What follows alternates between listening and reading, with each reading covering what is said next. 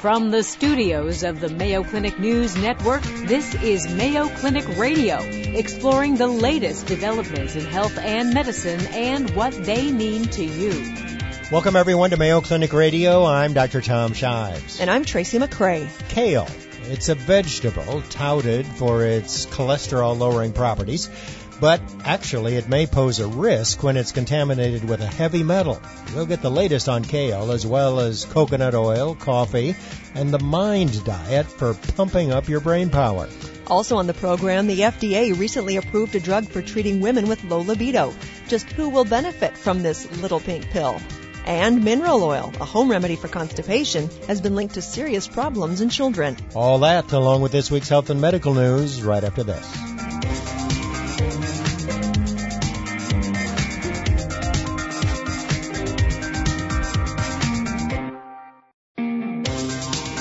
Welcome back to Mayo Clinic Radio. I'm Dr. Tom Shives. And I'm Tracy McCrae. Kale. Yum! Heard about it? Yeah. Touted as one of the world's healthiest vegetables. You know, it's high on the list of foods for people who want to lower their cholesterol and presumably reduce the risk of getting cancer. But recently, kale has been linked to some undesirable side effects. The dark side of kale. Yeah, the dark side of kale. Mm-hmm. Things like chronic fatigue, skin and hair problems, and certain neurological issues. Here to talk about the latest on kale, as well as some other nutrition-related topics that we've been saving up for him, is Dr. Donald Hensrud. Dr. Hensrud is a specialist in internal and preventative medicine at Mayo Clinic. He is also editor-in-chief of the Mayo Clinic Diet, as well as several other books on diet and healthy eating. Welcome back to the program, Dr. Hensrud. Happy to be here, Tracy and Dr. Shives. Donald, nice to have you. So a lot of people cuckoo for kale. What's the big deal? Well, kale is a very nutritious food. It is very low in calories, so it's low in calorie density, but it's very high in many different nutrients, so high in nutrient density. So you can get a big bang for your buck, so to speak, when you're eating kale. It's high in a couple of carotenoid compounds, lutein and zeaxanthin, that have been linked with macular degeneration and cataracts. It's high in vitamin C, vitamin K, a little bit of calcium, little protein, little fiber. It's got a little bit of everything in there. So that's why it's been one of the, quote, superfoods in recent years. So where's it been all our life? Actually, it's been around. It's been around the world. It's served in many different countries in various ways. And these things kind of go in cycles. You've all heard about, the foods come and go, and kale's been at the top of the list in recent years. I think it's important to keep in mind there are a lot of other great foods, too. It's in the same family as broccoli and cauliflower, and those have beneficial effects on cancer also. So it's not that it's the be-all, end-all, but it's one of the more nutritious foods that we can eat, if you like it. You have to be practical and enjoy your food, Oh, too. you just have to find a way to like it. That's what it's all about. Okay, so Put enough butter on there. Salt and saute it with a little olive oil. Yeah. Okay, but what's the problem? Too much of it must be the problem. Well, a couple of things. It's been linked with possible thyroid issues. That hasn't really panned out so much. And this business about thallium, this comes from a report, not a scientific report, but a report of a practitioner on the West Coast who noticed that some of his patients were having a lot of symptoms and linked it to this thallium that kale takes up. It is true that kale does take up a little bit of thallium.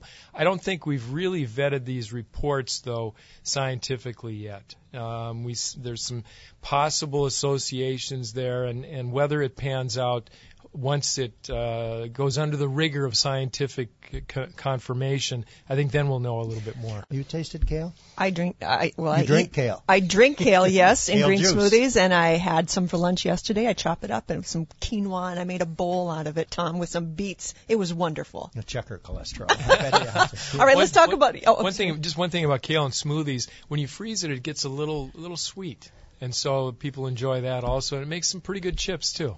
Yeah, that one I'm working on. I can't get the recipe quite right, so I just stick with the smoothies.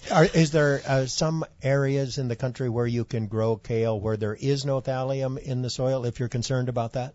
Good question. I don't know the answer to that. I assume most places do not have a large amount of thallium in the soil. It's just some idiosyncratic thing that in this area there happens to be some. And most plants that grow, most fruits, vegetables don't take up thallium? Is that it? Most don't. Kale and some others do. And that's where the issue comes in. Not to worry. Little thallium never hurt anybody. I'm a little more worried about coffee because I like it. I pay very close attention when the studies come in that say coffee is good for you. But the last one that I heard is like, maybe you're drinking too much coffee.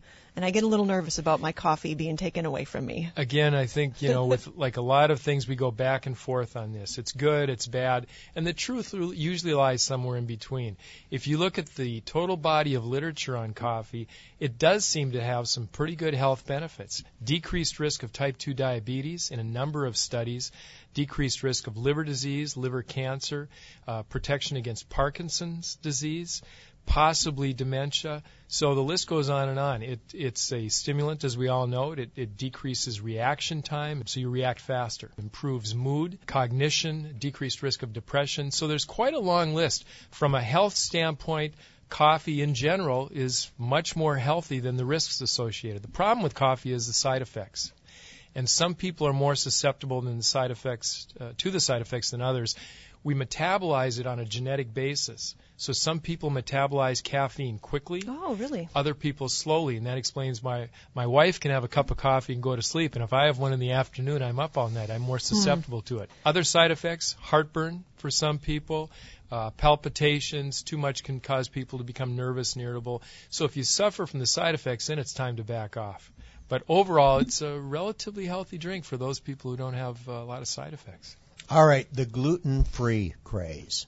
You go to the grocery store, and half of what you see is gluten-free. Now, it's like half the population has celiac disease, and we know that's not the case. So what is the deal with gluten-free foods? So if you really look at the data, up to 1% of people in this country and around the world have celiac disease. Meaning they can't metabolize gluten. It's an immune condition, and they really need to avoid gluten because they will suffer nutritional and other health effects from gluten. 1 out of 100. 1 out of 100. There may be a couple percent or so, we don't know the exact amount, who have gluten sensitivity. That means they get symptoms from gluten, such as bloating, diarrhea. People describe a brain fog. That may be a couple percent of people. So there's a small percentage of people, either with celiac or gluten sensitivity, that probably shouldn't have it. They feel better. There's a whole bunch of people who are avoiding gluten for health reasons, and that is misguided. If you look at the data on whole grains, they're associated with a reduced risk of heart disease, some cancers, and so in general, whole grains that contain gluten are beneficial, providing you don't have celiac disease or gluten sensitivity. So the whole marketing thing, 20 to 25% of people avoiding gluten for health reasons, they should reconsider and enjoy some whole wheat pasta, whole wheat bread, and other foods that contain gluten. All right. I'm glad you cleared that up. We have a question from someone who's watching us on Periscope right now, and they want to know about overall reducing your carbs. So overall carb reduction in hopes that it will help with people who have problem with inflammation. Yeah, good question. And again, looking at the big picture, we've gone back and forth. Years ago, if everybody was trying to eat a low-fat, high-carb diet, then we turned it on its end. Everybody was eating a high-fat, low-carb diet. And now gluten's the bad guy, so we're into protein these days. In terms of carbs and inflammation, there's some data, mostly test tube data, in vitro data, about inflammation and carbohydrate. This became popular through a book called Grain Brain. I think it takes it a little bit too far. It's true that there may be some low, very low levels of inflammation. Whether that actually contributes to disease or not hasn't been conclusively shown. And what I recommend, what we recommend here at Mayo in terms of carbs and fat, you don't have to go very low carb or very low fat. Just try and avoid less healthy carbs and less healthy fats. So cut down on simple sugars. Absolutely. We eat far too many simple sugars, and that may be reflected in the dietary guidelines that are coming out later this year. Try and avoid processed flour.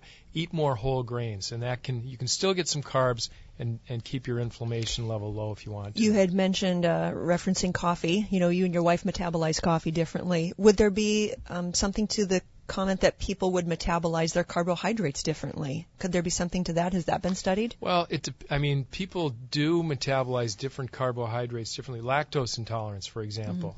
Lactose is a simple sugar, And some people have lactase deficiency or lactose intolerance, and they metabolize it differently.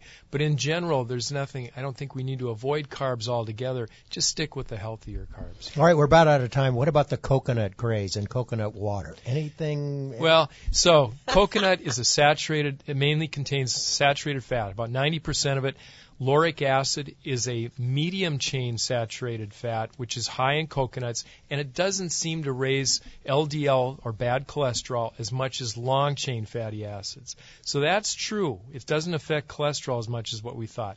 And it has good taste and texture and everything. But, boy, the things I'm seeing about coconut, it can cure everything from cancer to Alzheimer's, and I think people are going out on a limb on that one. So it's okay, but you wouldn't pay up for it? No. It's delicious, Tom. Delicious.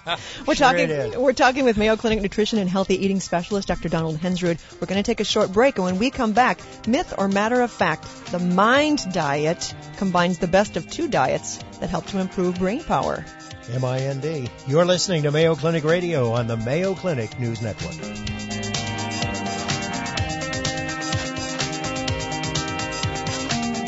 Welcome back to Mayo Clinic Radio. Our guest, health and nutrition expert, Dr. Donald Hensrud. He is also editor-in-chief of the Mayo Clinic Diet Book. There are so many of them out there, including the Mayo Clinic Diet, and they seem to all be fads to a certain degree. Yours is really a lifestyle change more than it is a diet. But now the popular one is the MIND, the MIND diet. Myth or matter of fact, does it combine the best of two diets to improve brain power? That's a fact. Okay. It does.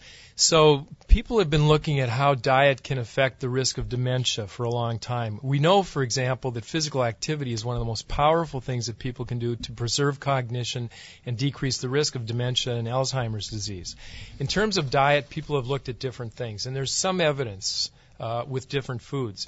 So what these researchers did, they took two different diets. One is the traditional Mediterranean diet. Mainly they looked at the Greek version, and there are different Mediterranean diets too, depending on where in the Mediterranean you go. And they looked at the DASH diet. The DASH diet has been around for a long time.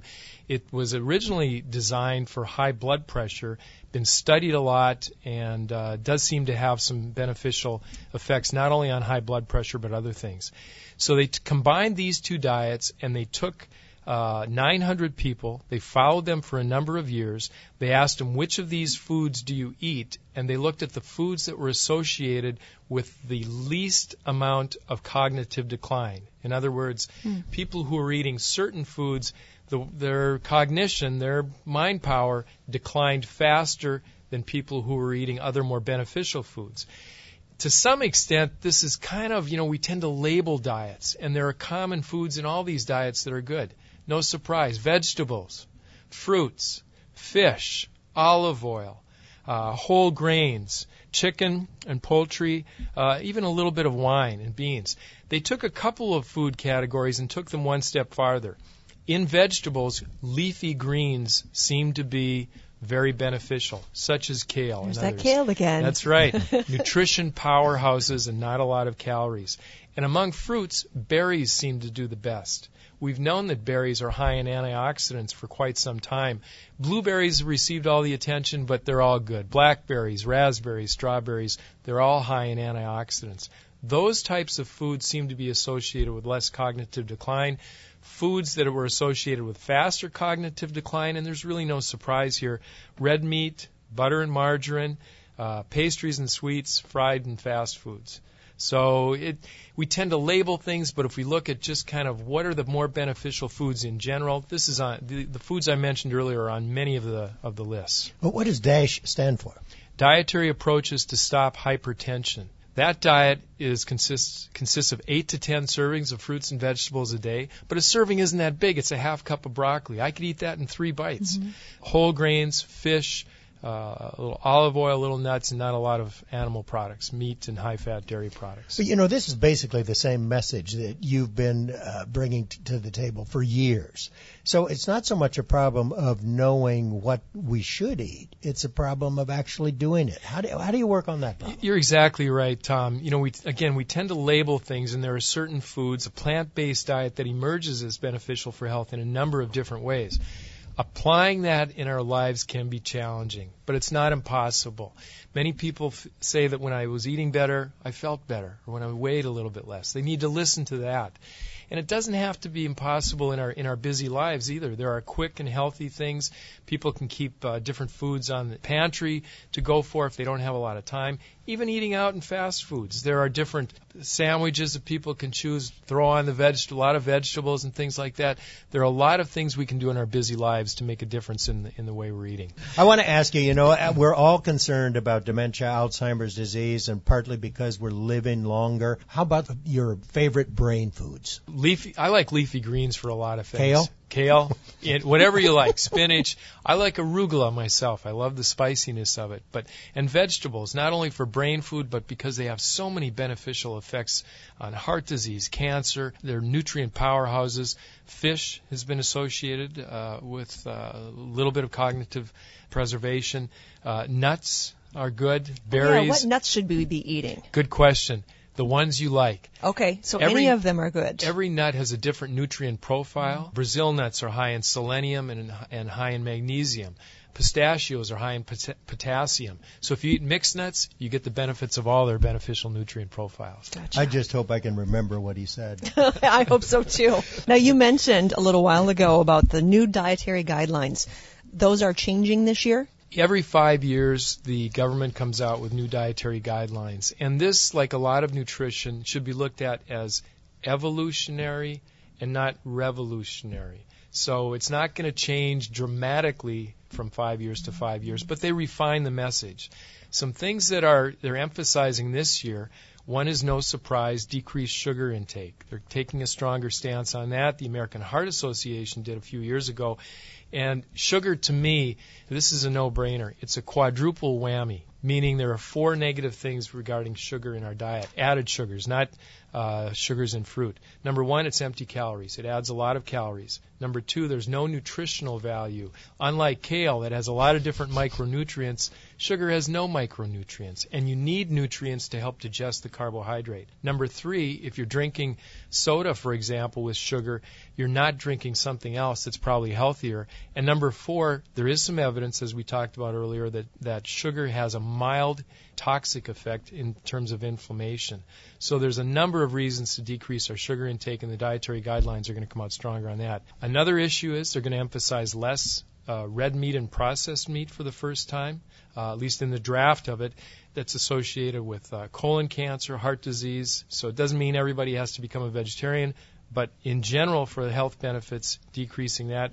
And finally, the last thing that may not make it into the guidelines is a little controversial. They talked about a sustainable food supply, and Congress said stay out of that area. Interesting. They put it in anyway, that we need to look at sustainable food supply. Whether that goes into the final version or not remains to be seen. What do you mean sustainable food supply? Think about the environment. So fish, for example, don't fish out different species of fish, and go green with the environment in terms of thinking about the environment and not just depleting the soil and not worrying about the consequences of some of the things we're doing with our foods. Thanks very much, Dr. Hensrud, for bringing us up to date on a variety of diet and nutrition topics. Dr. Donald Hensrud is a specialist in internal and preventive medicine at Mayo Clinic. He's also editor-in-chief of the Mayo Clinic Diet. Thanks, Dr. Hensrud. Pleasure. Thank you. Still to come on Mayo Clinic Radio, the FDA recently approved a new drug for women with low libido problems. We'll get the details on that new drug and on a new study that links everyday mindfulness with improving sexual health. And the risks of using mineral oil to relieve constipation, especially in young children. You have a health-related question you'd like us to answer or a topic you'd like us to cover? You can tweet us anytime at hashtag Mayo Clinic Radio or send us an email at mayoclinicradio@mayo.edu. Coming up, the latest health and medical news from Vivian Williams. You're listening to Mayo Clinic Radio on the Mayo Clinic News Network.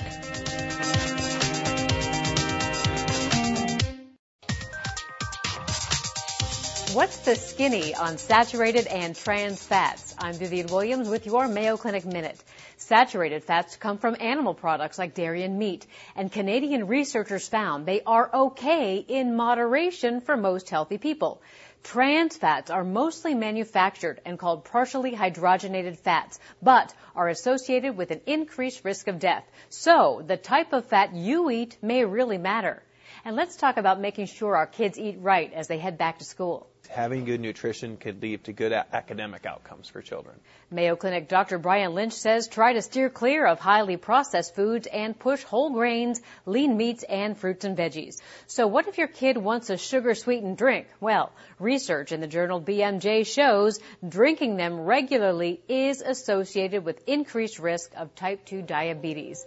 For more health and medical news, visit the Mayo Clinic News Network.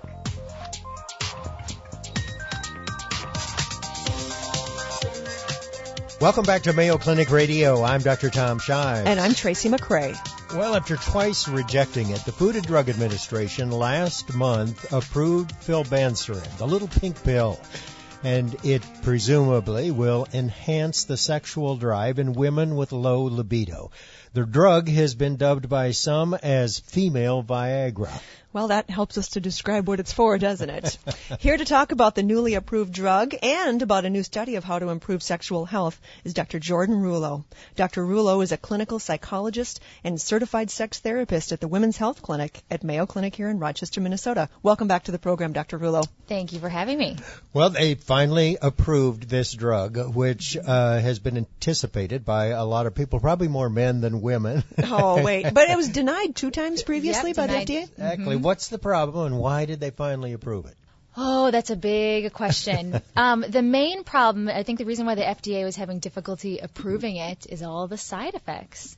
The side effects, and there was a lot of argument that it didn't work much better than placebo. So placebo is just giving a woman a sugar pill and saying, see how this impacts your desire, versus giving them this medication that has a bunch of side effects and saying, see how this impacts your desire. So there's a few ways they measured this medication to see, is this better than just a sugar pill? So, or a glass of wine. Or a glass of wine. That's which right. you cannot have if you're taking this medication, by the way. No, so that really... It makes Yes. you sick. You Yeah, take it makes this you sick. medication, you can't drink. You cannot drink. And this, unlike, well, okay, there's so many things to say about this. So let me just back up a little bit more. So people are calling it the female Viagra because that's an easy way to think about it. But Viagra is really for arousal. Viagra is about bringing blood flow to the genitals. This pill, It's not about flibanserin, desire at all. Exactly. It's about performance. Exactly. Except for this pill, Addy or flibanserin, is about desire. So it's not about performance. It's about desire, your want to be sexual. So unlike Viagra, which is take it when you need it, the day of, hour before, this pill is take it every day at night before you go to bed. So this is an everyday pill, which means that as long as you are on this, you cannot be drinking alcohol, which is funny because we know that alcohol actually does help with desire. That's what I said. And the difference between that placebo and the flibanserin was 4.4 times per month versus 3.7 times per month for the women who were on placebo. Right. So they measured it. So one of the ways they measured this drug compared to the sugar pill, the placebo, was sexually satisfying events. So they predicted if you're on this pill, you should have many more sexually satisfying events on this pill versus being on the sugar pill. But what they found is that women reported just about one more sexually satisfying event per month. And that was one of the big things the FDA was getting hung up on, is one more sexually satisfying event worth all the potential side effects you're going to have to deal with when being on this medication? But there are really 2 other ways that they measured this pill as well, and they added these measures later on in their trials. But the 2 other ways they measured it, 2 questionnaires. So one asked about just the woman's self-report of her desire. So how much desire does she feel? And then the second one was her self-report of how distressed she is about her sexual desire. So how distressed are you and how much desire do you think you have? Totally self-report. And those 2 measures, the woman reported significantly more desire on the pill versus the sugar pill and significantly less distress on the pill versus the sugar pill. So it's those 2 measures that really, I think, give flibanserin some extra boost to say, okay, this may be an effective medication. And Maybe. This may be. What are some of the other risks? So there's nausea, dizziness, the alcohol piece is a drop in blood pressure. Those are the main side effects. And who would, for 1/2 more time Less than one time per month, take this pill? I don't quite understand. Well, so it. that's just the sexually satisfying events, that additional one time per month. But think about if you feel like, I feel like my desire is better and I am less distressed, then maybe you might want to take the pill. Maybe you're not even having any more sex, but you feel better. Oh, just distress in general, not distress over Sexual about distress. sex. Yeah. Sexual distress. That you're upset that that it's something that's bothering you. Right. You're less sexually distressed, and you feel like your desire is more. Mm-hmm. Yeah, it is interesting to not look at it as that, the amount of times that the woman has sex, but the distress and the satisfaction that you feel throughout the day. That's interesting. And researchers are arguing that your self-report of distress and your desire is probably a better measure of this drug than sexually satisfying events, because just like you mentioned before, this drug isn't about performance. If you were measuring performance, you probably would want to count the number of times you're having sex per month. But we're not measuring performance. We're measuring desire. And what's the best measure we have of desire? What a woman says her desire is. Go ahead. So you're not a big fan of flibanserin? No, not at all. I think that flibanserin is going to be great for a subset of women. So what's interesting is they tested it only on premenopausal women, but we know one of the big concerns with desire is in postmenopausal women. So my patients who probably need this the most, they're not even eligible for it. Those are the postmenopausal women. So this is for Oh, it's not approved for postmenopausal women. Nope, it's for premenopausal women because that's who it was tested on. So it's for premenopausal women, and it's specifically designed for women who report that their only concern is low desire. It's nothing about the relationship. It's not that they're too tired. It's not that they're stressed out. It's just, hey, I'm fine. I'm not stressed. Everything's going well. I have time to be sexual. I don't know. I just don't want to be. I don't know why.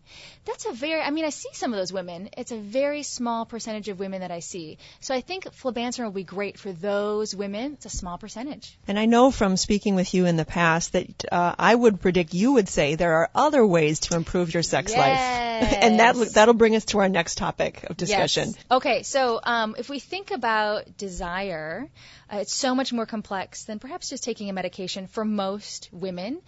So low desire is caused by a variety of things. There could be biological factors. It could be psychological factors. You're stressed. You're sad. It could be you don't like your partner, so why in the world would you desire to have sex with them? Lots of different factors. One of the main factors that impacts desire is being distracted, being stressed out, not being able to really be present. So over the past 5 or so years, there have been some really neat research studies that have looked at the concept of mindfulness. Oh, it's like the buzzword. It is the buzzword, yeah. Mindfulness. Mindfulness is helpful for anxiety, depression, pain reduction, a lot of different areas, but we're learning that mindfulness is actually really helpful for women with low desire, women who have difficulty with their sexual arousal, and for women who have orgasm problems. So we have this awesome mindfulness program here at Mayo, taught by Dr. Amit Sood, called the SMART program, which stands for Stress Management and Resiliency Training. And what's really neat about the SMART program is it teaches mindfulness in everyday little nuggets. So basically you learn mindfulness 7 minutes a day. 7 minutes a day, and you just kind of sprinkle it into your day. And I thought, well, what if we take this SMART program and use it for women's sexual health? So instead of teaching women mindfulness and saying, now you're going to have to go home and you have to do hours of homework and you're going to meditate and you're going to read this and learn mindfulness, and so this will take you several hours a week. What if we just sprinkle this Dr. Sood's SMART program, the 7 minutes a day, just sprinkle it into a woman's life but direct it toward her sexual health? Will that be helpful? So I don't know the answer, but we're doing a research study to look just at this. And this is an online research study. So we're recruiting couples. So specifically we're recruiting women because what we're looking at is this study going to help their desire, their arousal, their orgasm? So we're recruiting women and their partners. Doesn't matter if their partner's male or female. So women and their partners do this online program. They'll do Dr. Sood's SMART online course, and then they'll do a sexual education mindfulness course that's connected to his SMART course. Anyone can do this except for the woman, the main participant in the study, has to come to the Mayo Clinic at least once to fill out informed consent. So it takes about an hour and a half to do all the paperwork to say, yes, I'm willing to be in this study. But after that one visit, go back home, chat with your partner about it, get your partner on board, and then participate in the online program. How can people get hooked up with you to take part in this study? Great question. So a couple places they can either call. So we have a research coordinator who will answer the phone, who can tell them more about the study, make sure they're eligible, and walk them through how to do it. So the phone number is 507-266-1944. So they can call or they can email. So the email address is domcro, @mayo.edu. And is this for anyone who wants to improve their sexual health or sexual relationship? So it's not for those who are having a problem? It is for women who are reporting that they are distressed about their desire, their arousal, or their orgasm. So you have to be a woman over the age of 18. You have to have a partner who's willing to do these activities, this online course with you. Doesn't matter how long you've been with that partner. They just have to be willing to do the activities with you.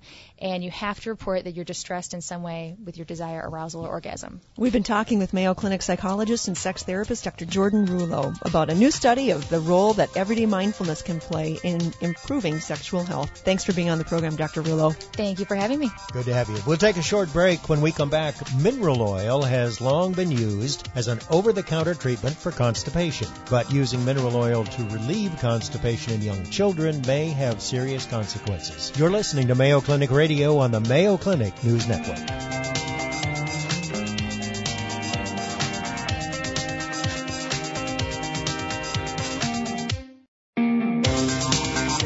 Welcome back to Mayo Clinic Radio. I'm Dr. Tom Shives. And I'm Tracy McRae. Mineral oil, that clear, thick liquid you get at the drugstore, well, it's often used as a home remedy for constipation.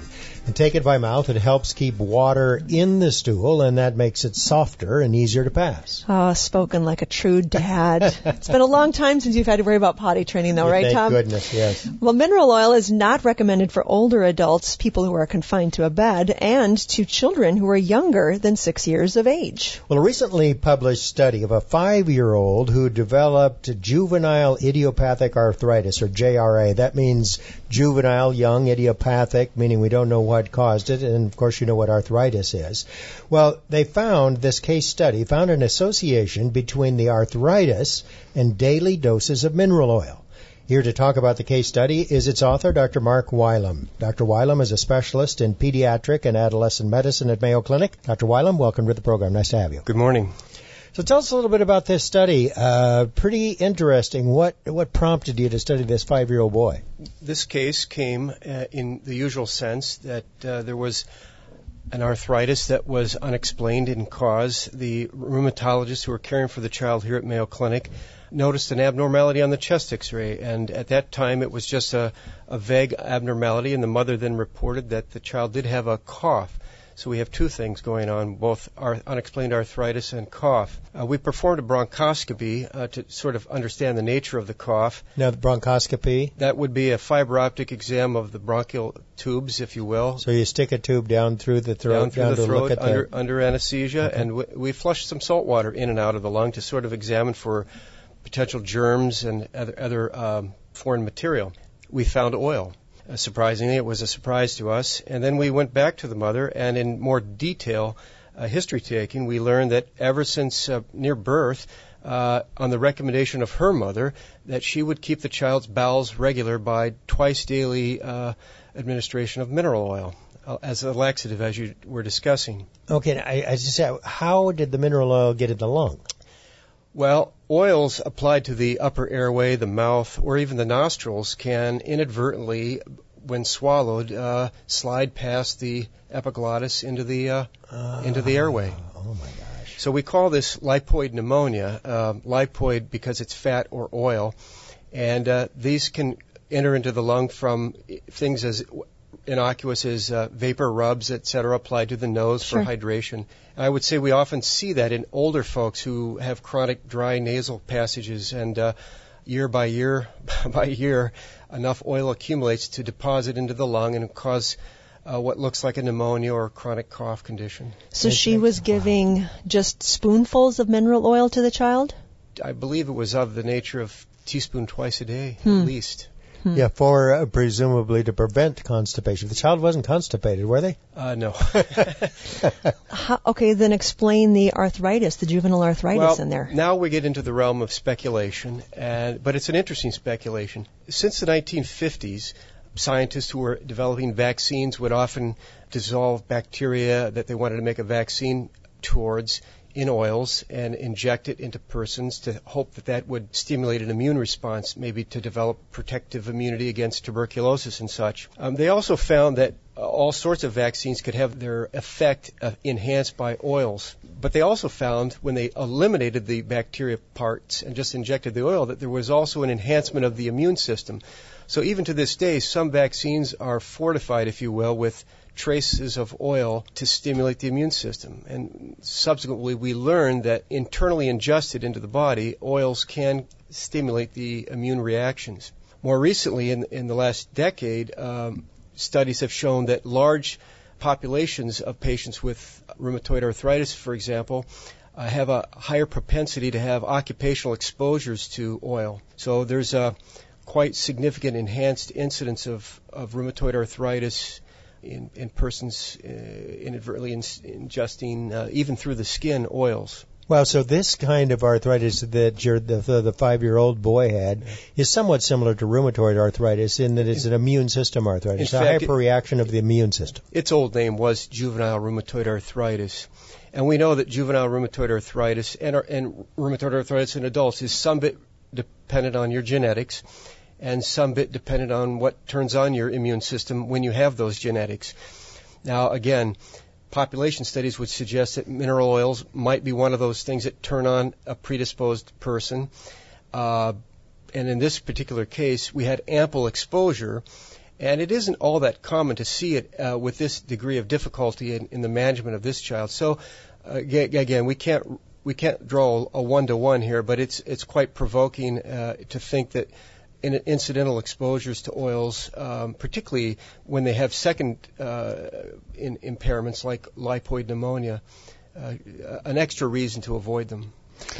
So is it a common practice still to this day for parents to use mineral oil to presumably prevent constipation? Strong recommendation to the contrary. That is to say, we don't recommend it. We have other alternatives. But it's fairly common?